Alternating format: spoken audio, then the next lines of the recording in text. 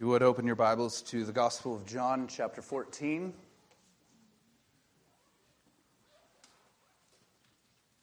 Which again is not a continuation of our series in 1 Peter. But I will read verses 1 through 14 for us. John's Gospel, verses 1 through 14. Let not your hearts be troubled. Believe in God. Believe also in me. In my Father's house are many rooms. If it were not so, I would not have told you that I would go and prepare a place for you. And if I go and prepare a place for you, I will come again and will take you to myself, that where I am, you may be also. And you know the way to where I am going. Thomas said to him, Lord, we do not know the way where you are going. How can we know the way? Jesus said to him, I am the way and the truth and the life. No one comes to the Father except through me.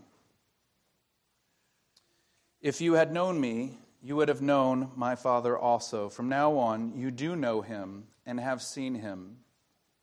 Philip said to him, Lord, show us the Father, and it is enough for us. Jesus said to him, Have I been with you so long, and you still do not know me, Philip? Whoever has seen me has seen the Father. How can you say, Show us the Father?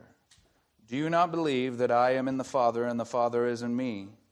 The words that I say to you, I do not speak on my own authority, but the Father who dwells in me does his works. Believe me that I am in the Father, and the Father is in me, or else believe on account of the works themselves. Truly, truly, I say to you, whoever believes in me will also do the works that I do. And greater works than these will he do, because I am going to the Father.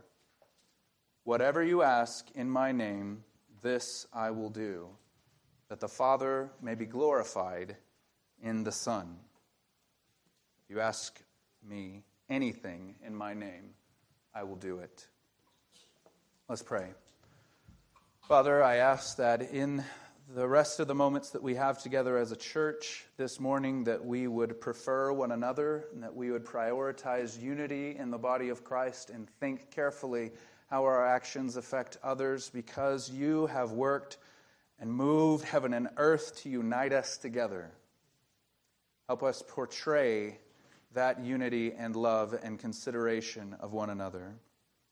We thank you for all these reasons that you have given us to rejoice. Would you pray with me right now, where you are in your own heart, that the Lord would open to you more and more of the reasons he has given you to rejoice?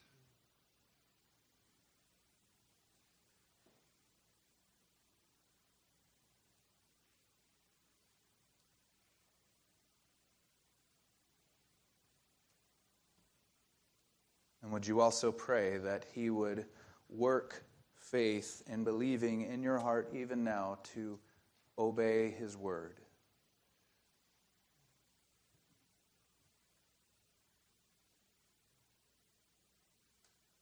Father, as we examine this truth about the Lord answering us and you hearing us, I pray that we would be steady in our hearts, that we would not jump off one end or the other, but believe you. Help us rejoice in the fact that you hear us. In Jesus' name, amen. Well, as I said at the beginning, Celebration Sunday is a reminder to rejoice. We're commanded to rejoice. It's not optional as a Christian. As I said, it's arguably one of the most repeated commands in the Bible. I've told you that before. I wanted to take time to number all the times that we're commanded as the people of God to be glad, to be happy, to delight ourselves in the Lord, but there were just too many. Dozens and dozens, perhaps even over 100 times in the Bible, we're commanded to rejoice. It's said different ways. Be glad, delight in the Lord, and many are just stated as fact, I rejoice in the Lord. So if you just add all those up, it becomes a list too long. To be happy in God is the most sacred duty of the believer. I won't prove that to you this morning. We're only looking at one foundation of joy in your life. Here are a few honest questions in connection with this command. Why are we commanded to do this? And so much could be said here. But you need to understand that the Lord, creating a people who rejoice in Him together, is in many ways the point of creation. Say that again. The Lord, creating a people who rejoice in Him, is in many ways the point of creation. Seeing all who God is in the person of Jesus Christ, and then rejoicing in all that God is forever, is the way that God most desires to be glorified. We know intuitively, I hope, that God is about His glory and that creation exists for His glory. But how is He going to be glorified? What way has He chosen to do that? In creating a people who see all that He is in the person of Jesus is how He has decided He will be glorified most. Your joy, your happiness is therefore holy ground. The pursuit of holiness is, in essence, finding your joy in the Lord as both source and goal. So the second question in connection with this is, why is it so hard? This is so important, so central to the meaning of the universe and why we exist in the first place. Why is it so hard? Again, so much could be said here, but part of the reason it is often so hard for us to rejoice consistently and zealously in the Lord is because we forget. Forget what? We forget His promises. We forget what He has done. We forget the privilege of sonship. We forget the honor that has been bestowed on us. We forget the glory of His blessings that He has secured for us. We forget the abundant fullness of His goodness, the abundant fullness of His wisdom, the abundant fullness of His power, and so many more things. And it is a strange thing that those who are redeemed by the power of God and His goodness would be so apt to forget, to languish in our memory of what God has done for us. In many ways, the reason we come together as a church, as often as we do, is to remind each other of what God has done. This is what it means, this is what it takes to stir one another up to love and to good works. To remind each other of what God is up to and what He has done and how He has blessed us and all of these other things. Pointing to, of course, what He has promised to do. In short, if you'll permit me to put it this way, a man or woman who never sins is a man or woman who never forgets just how good God is. Your sanctification depends on remembering. So what does this all have to do with this text today? You may be looking at John 14, particularly verses 12 through 14, and may be asking, what does this have to do with this? And my plan, having less time than we do as usual because of the additional elements for the service today, is to remind you of just one, of the great privileges that you have as a believer. If you trust in Christ, if you are one of His, if you are an adopted son or daughter of the King, He hears you. And I want to dig in and around that and remind you of that and hold it up for you to see as a ground of rejoicing. Your joy needs a ground. It needs a foundation. It needs pillars and walls and a roof. And many of you walk around perhaps with very little to no joy because you think that it can be or should be derived from you. And it simply can't. No, it needs a ground, a foundation outside of you, something that is not you, not from you. And only the Lord and what He has done can be a sure foundation of your joy. That's the point. And I would say, with a very high degree of certainty, that this passage, what this passage teaches us, and the assurance that it gives that the Lord, in fact, hears us, is one of the most important and neglected Foundations of Joy in the church abroad today. We don't really get how big of a deal it is that He hears us. I think a prayer life is often proof of that. The first thing I want to say to you is that this passage from the outset seems a little out of place.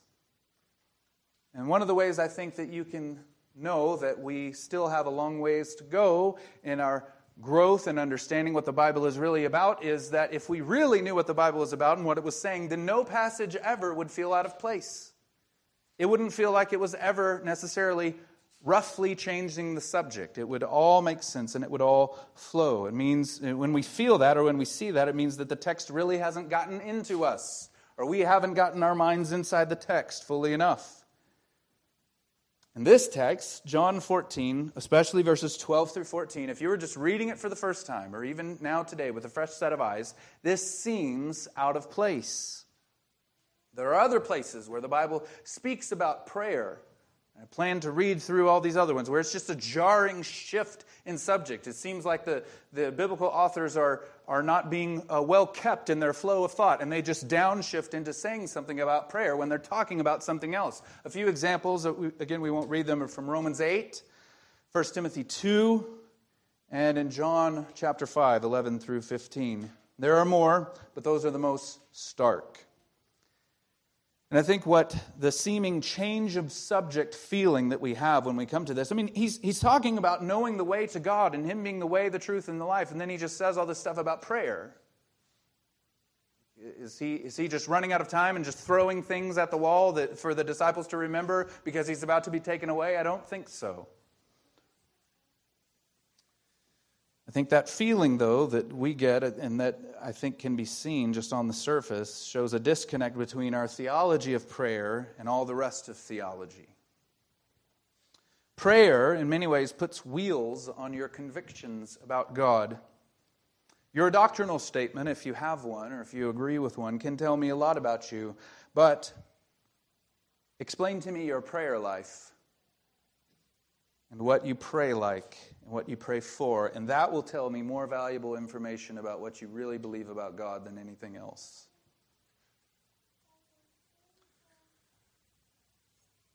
So it's not out of place. The point of the passage is this, I believe. The reason it occurs here and is said in this way is this: being given the privilege of having access to the name of Jesus, whereby we can pray, whereby the Father hears us, is one of the highest goals of the Messiah. One of the things that He sets out to accomplish for us. God is making you and I, through faith, into adopted sons. And He wills to bring all of that blessing to us. All that accords with that glorious sonship. And one of the characteristics of the Messiah, you hear this in His prayers, especially when He goes to raise Lazarus from the dead. He says, Father, I thank You that You have heard me. I know that You always hear me, but I said this for the sake of those who are around and listening. God hears Jesus, and now what is happening is through faith in Jesus, God hears us. So we've been given access to the name. And what do I mean by that? This is the central point, I believe, of this text. It's not so much a passage about prayer exclusively. I want you to see that. It's more about the way that God works and what He is really up to in the world. The great encouragement of this passage is that He has done all this, not only to make it possible for Him to hear you, but in order to commit Himself to hear you. He hasn't just given you access so that your prayers and requests are heard in some general sense, but He is now obligating Himself to hear you through faith in Jesus. A few exegetical points to make. This is not a full-blown sermon, again, because of the constraints of time, but a few things I do want to point out to you. He is not just talking about the prayers of the apostles.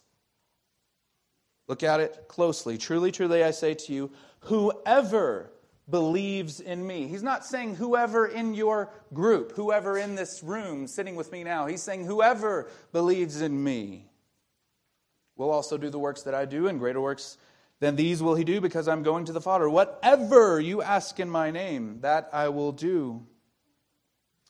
He's also not just talking about the inward benefits of salvation, like joy and peace and all those things that we could pray for without a whole lot of faith or an exertion of the will.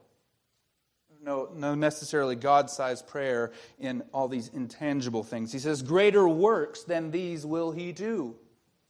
Greater here, I think, means greater in scope. Jesus didn't travel more than 100 miles from his birthplace in his whole life. So you have an area smaller than the ancient kingdom of Israel, and that's the limitations of Jesus' ministry. And then through his apostles, the gospel goes to the ends of the earth. So greater works than what Jesus did, the apostles did. Further, this is another note from the text. These works are not automatic. They're a result of praying in the Spirit. I want you to see this connection. So he begins in verse 12 talking about these works that the person who believes in him will do. And I think the question that could be begged is, how in the world are we going to do greater works than you, Jesus? Whatever you ask in my name, that is what I will do.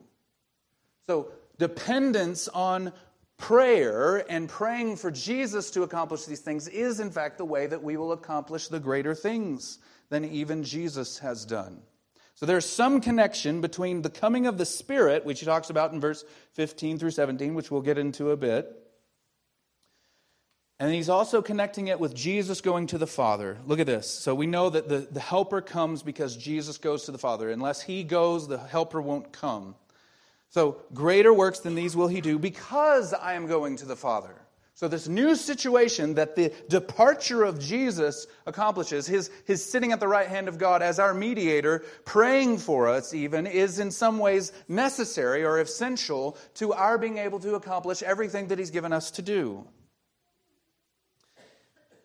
This connection, I believe, hinges on what in the world it means to pray in Jesus' name. Whatever you ask in my name, that I will do.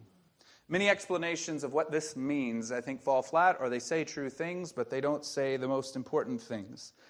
And it does not simply mean saying in Jesus' name at the end of your prayers, or in your name. It's not like putting the finishing touches on a spell that you're casting, and the last thing you got to say to make it work and for God to answer your prayers is to say in Jesus' name. That's not what it is. There's something much, much deeper going on here. I mean, just unless you're just allowing this to wash over you, submitting to this, that a lot of questions get raised in our minds. It surely doesn't mean everything. Surely doesn't mean whatever we ask. But just letting the significance of the passage hit your heart and asking the right questions like, okay, then what does it mean to ask in Jesus' name? That's the question. Connect it deeper to what's going on in the Bible. Go all the way back to Moses. And I know I talk a lot about this scene, but there's so much to be garnered from what happens in this situation with Moses interceding for the people of Israel. It's difficult to leave it behind for any significant amount of time. So the scene is essentially this. Moses goes up to the mountain for 40 days, 40 nights. He stays up there, receives the law, and the people get antsy while he's gone, and they ask Aaron to build an idol for them, and he does, and they start worshiping this golden calf because this guy Moses, we don't know what's become of him. And God has finished relaying the law to Moses, and he tells him to go down and check things out, and then God says, all right, because they've done this, I'm going to destroy every single one of them. Stand over there, Moses, while I kill them all and restart the nation of Israel with you.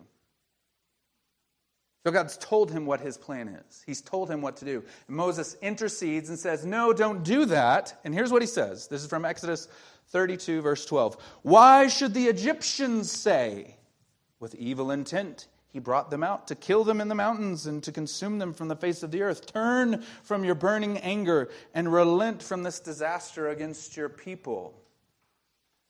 And God's answer is, okay. And he relents and forgives. That generation finally dies in the wilderness, so they are punished in some sense for their sin, but God relents of the disaster that he intended to do. Joshua, Moses' protege and successor, prays in much the same way with an added point of clarity after the defeat at Ai.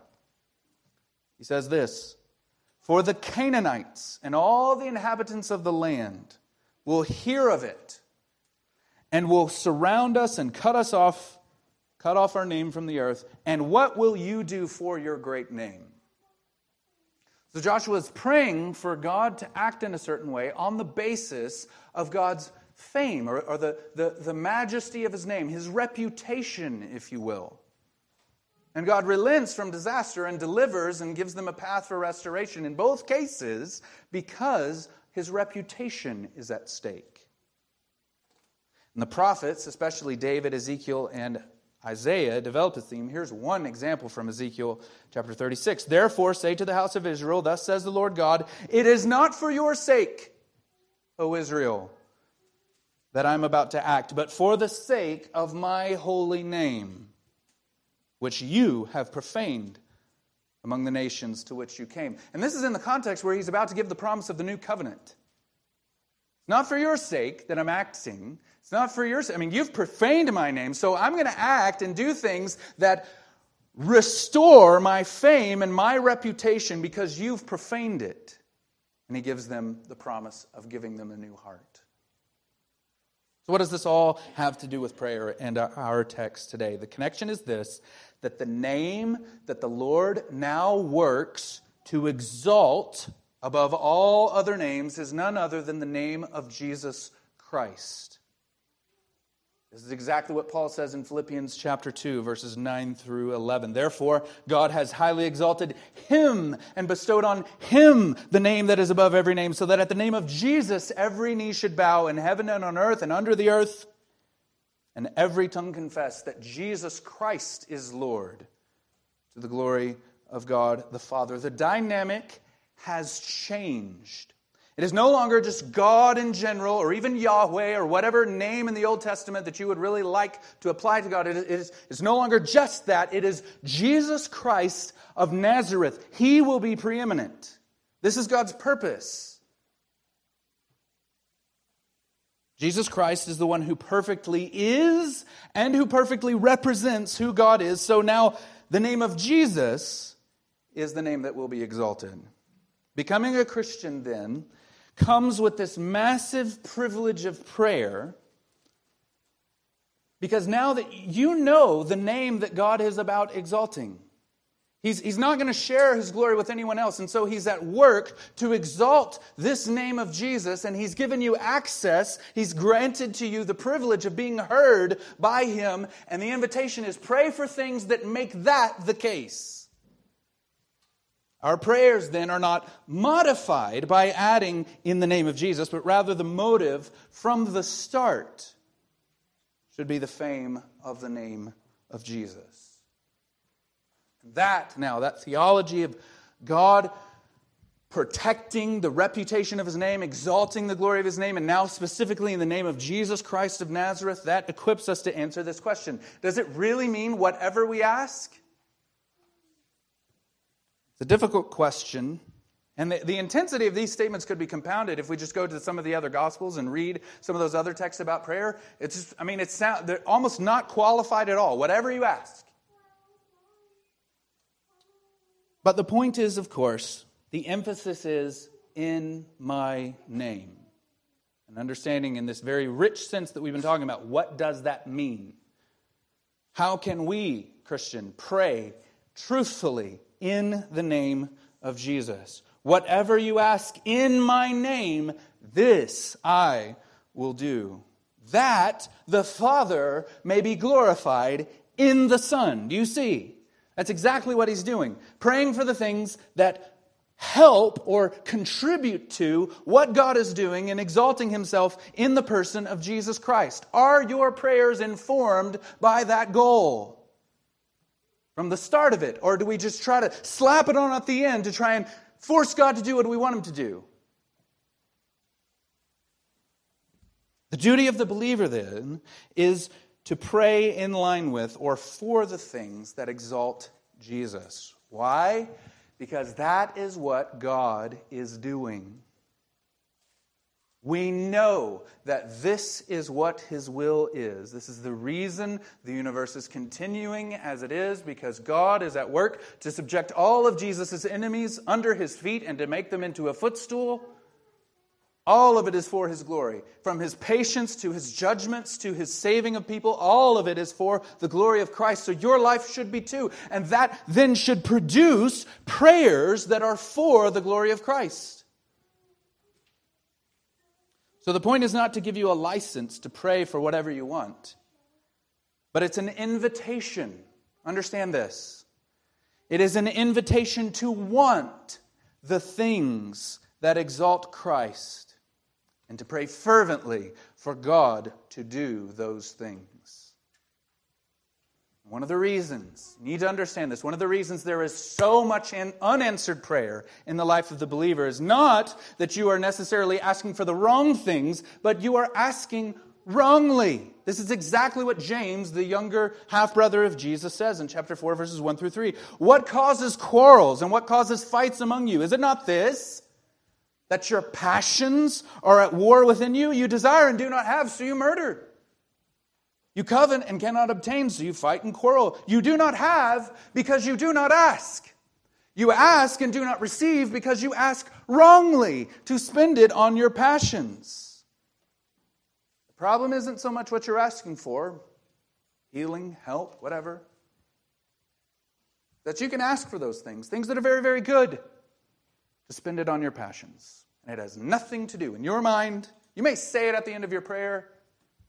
You may work it out in some way in your mind, but from the heart, your motive in praying for that thing has nothing to do with the glory of Jesus at all. And so it is better, understand that it is God's mercy towards you to not answer that.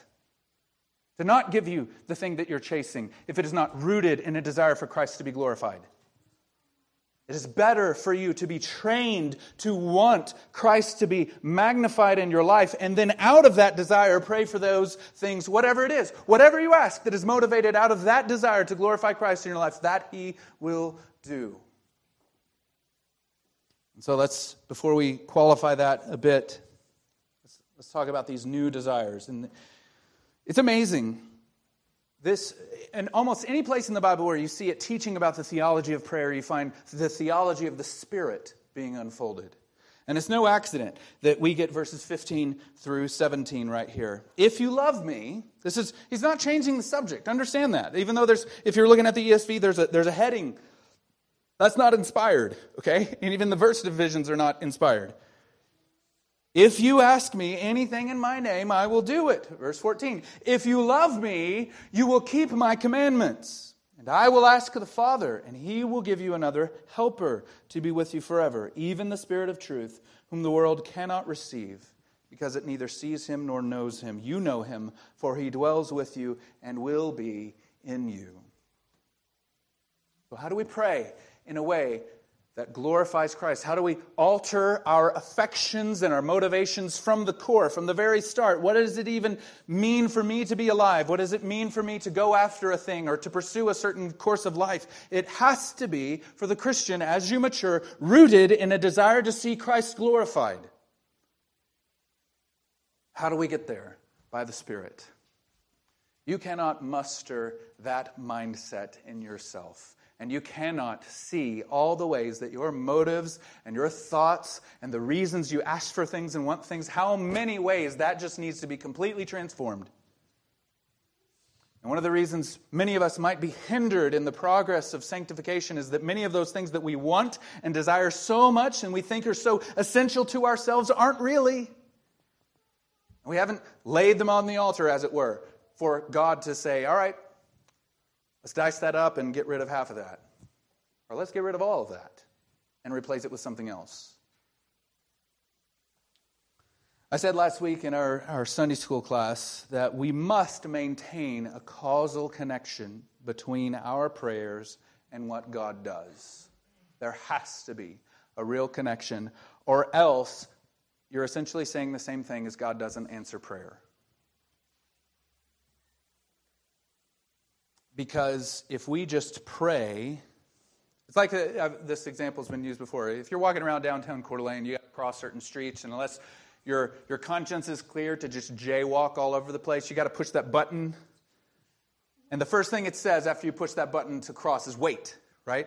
And I think many of our practical theology of prayer is exactly like that button. We just push the button, we pray whatever we want, and we feel from the Lord like it's an iron ceiling, and the first answer is just wait. Right? And we're just waiting there, and we don't know what's going on in the software behind the scenes. We just push that button, and we're like, well, maybe it speeds it up, maybe it doesn't. So maybe our prayers has something to do with God answering, maybe it doesn't, but we know we're supposed to, so we're just going to keep praying. Just keep pushing that button. Is that how it is? We can't have a theology of prayer that doesn't come to the conclusion that God hears and answers. That there's some connection, some real causal connection between our prayers and what God does. But understand this, and here's how the causal connection works. In the same way that no one can say Jesus is Lord except in the Holy Spirit, do not think that you are able to desire that the name of Jesus be glorified and praised in the answering of your prayers except by the Holy Spirit.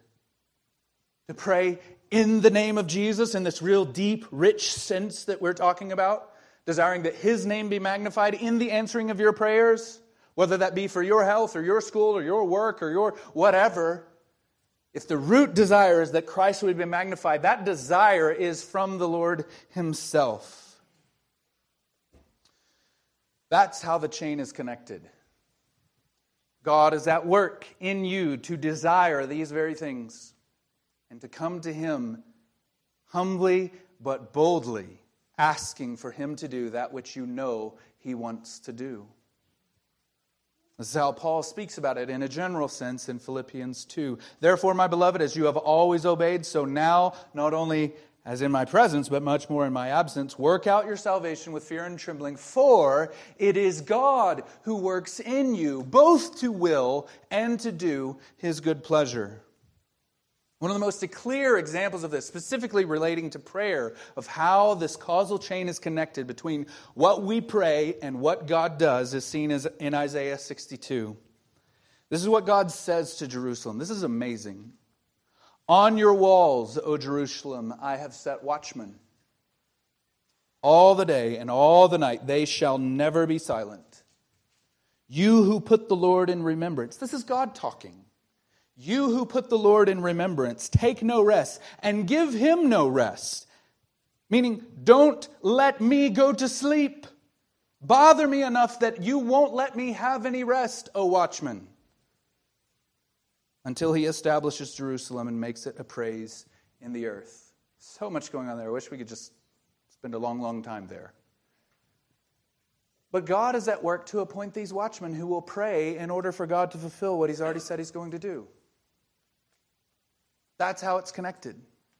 He stirs in the hearts of these watchmen, whoever they are, to pray that God would be faithful to His promises.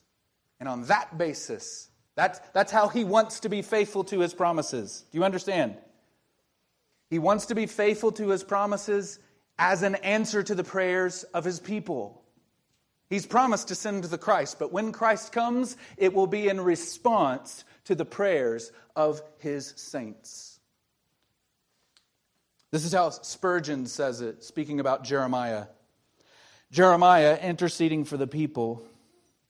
He intercedes for them, but we have to not seek far before we discover the reason why he did it. God, in infinite mercy, gave the weeping prophet to His sinful people in order that they might not be left as sheep without a shepherd and be quite given over to utter destruction.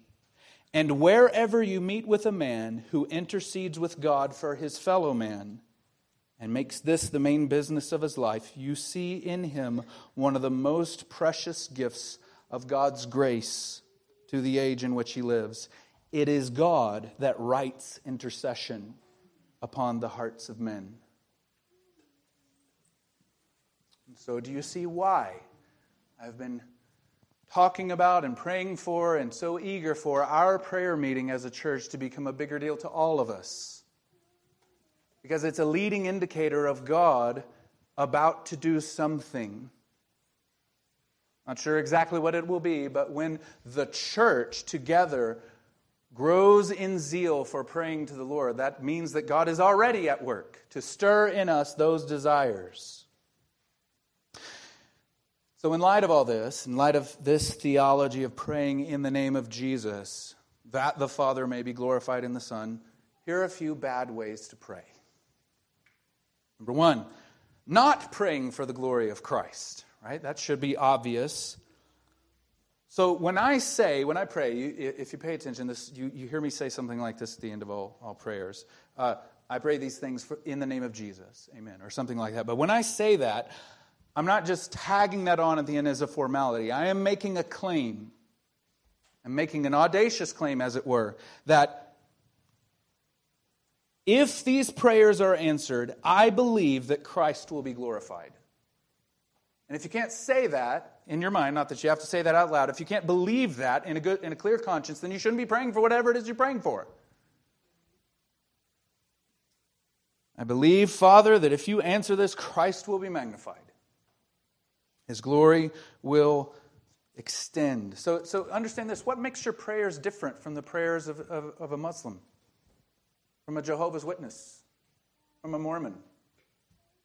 Qualitatively, what we're praying for is not just the glory of God generally, but rather the name of Jesus Christ being praised. That's the point. We set ourselves apart in our prayers by seeking the glory of Christ, not just good things to happen. The second bad way to pray is merely to align yourself with God's will. Okay, unless that's what you're praying for. Lord, give me the desires that would bring Christ to be glorified. But there's a way to pray that's just, well, I don't know what God has willed, so I'll just pray and hope that He's at work while I'm praying to just make me want the right things. The third way, and the way this comes across, is essentially saying something like this: do whatever you will do. Right? I think that's the attitude some of us can get when we pray. Well, I don't know what God has planned, so Lord, just do whatever you've planned to do. That's just lazy. And you see, the privilege of sonship, we'll talk about this in a little bit, the privilege of sonship is that you have now been given desires as part of the kingdom of God to want the things that God wants, and to pray earnestly for God to do the things that He has already said that He will do, and to eagerly petition the Lord to be faithful to His promises. Fourth way, a bad way to pray, is ways that aren't for your good. Do you understand that the majority of the Psalms are asking for God to do something on behalf of the prayer? Like the person who's praying. Lord, deliver me. Lord, save me. Lord, please vindicate me. Bring me out of this mire. Restore to me the joy of my salvation. Like all of it in almost the majority, I would say probably 80% of every prayer in the Psalms is for the person that is praying. So don't be bashful or shy about asking the Lord to do great things for you. But it must still yet be connected to the glory of Christ in some way. Pray for your good, because God is glorified in the vindication and salvation of His people.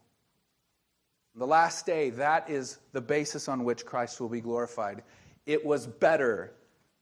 The way that God blesses His people will prove once for all that those who aligned themselves with Jesus were in the right. Also, you should not pray with doubting. This is from James. Again, if any of you lacks wisdom, let him ask God, who gives generously to all without reproach, and it will be given to him. But let him ask in faith, with no doubting. For the one who doubts is like a wave of the sea that is driven and tossed by the wind. For that person must not suppose that he will receive anything from the Lord. He is a double-minded man, unstable in all his ways. And I know that if you've been praying for something for so long, so fervently, and you've tried your best to interface that desire with the glory of Christ, and it has just not worked out, the burden, the doubt that can develop in your heart is in many ways so profound. But I'll quote Spurgeon for you again. Tired believer, here is a lesson for you. Have you come to a very difficult place? Are you in very sore trouble, such trouble as you have never known before? Then wait upon the Lord. And if at first He does not answer you, and if it seems that the very gates of heaven are shut against you, still continue to wait upon the Lord. Where else can you go if you turn away from Him? You are shut up to continue to wait on the Lord. You are shut up to this one course. So do not seek any other way out of your difficulty. Take that bitter grief and let it all in His ears. To whom or whither should you go if you should turn from Him? Therefore cling to Him, and though He slay you, still trust in Him. For you have nobody else to whom you can trust.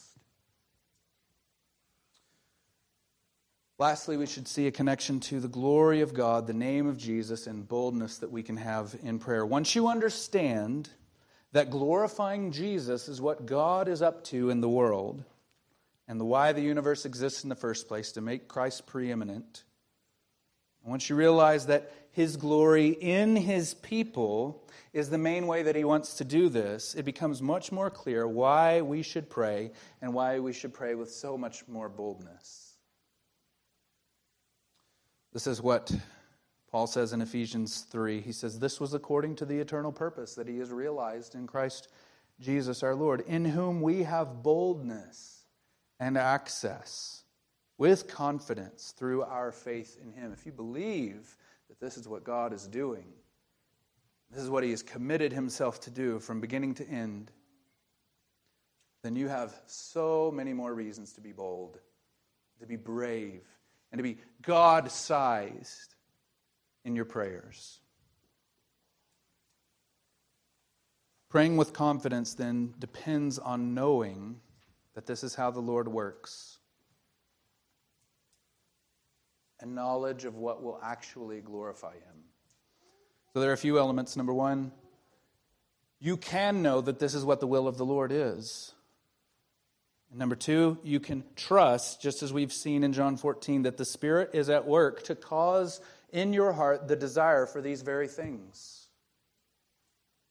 And number three, understand that this dynamic, this pattern of desiring what will glorify Jesus in your life and then praying for those things, that is preparation for glory. In the hereafter, it will be a society built around the praise of older brother Jesus. And the plan is not for you to just sit there as a consumer and receive all of it, but to participate and bring to the table all that you have and all that you will be made to be for the sake of His praise.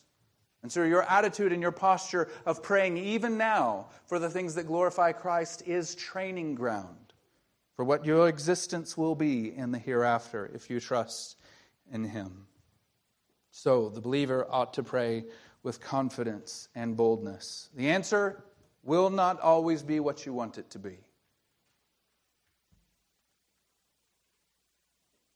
And that seems like an odd qualification when it says, "Whatever you ask in my name, this I will do for you, that the Father may be glorified in the Son." But a perfect example to look at to see how this might work is Paul's thorn.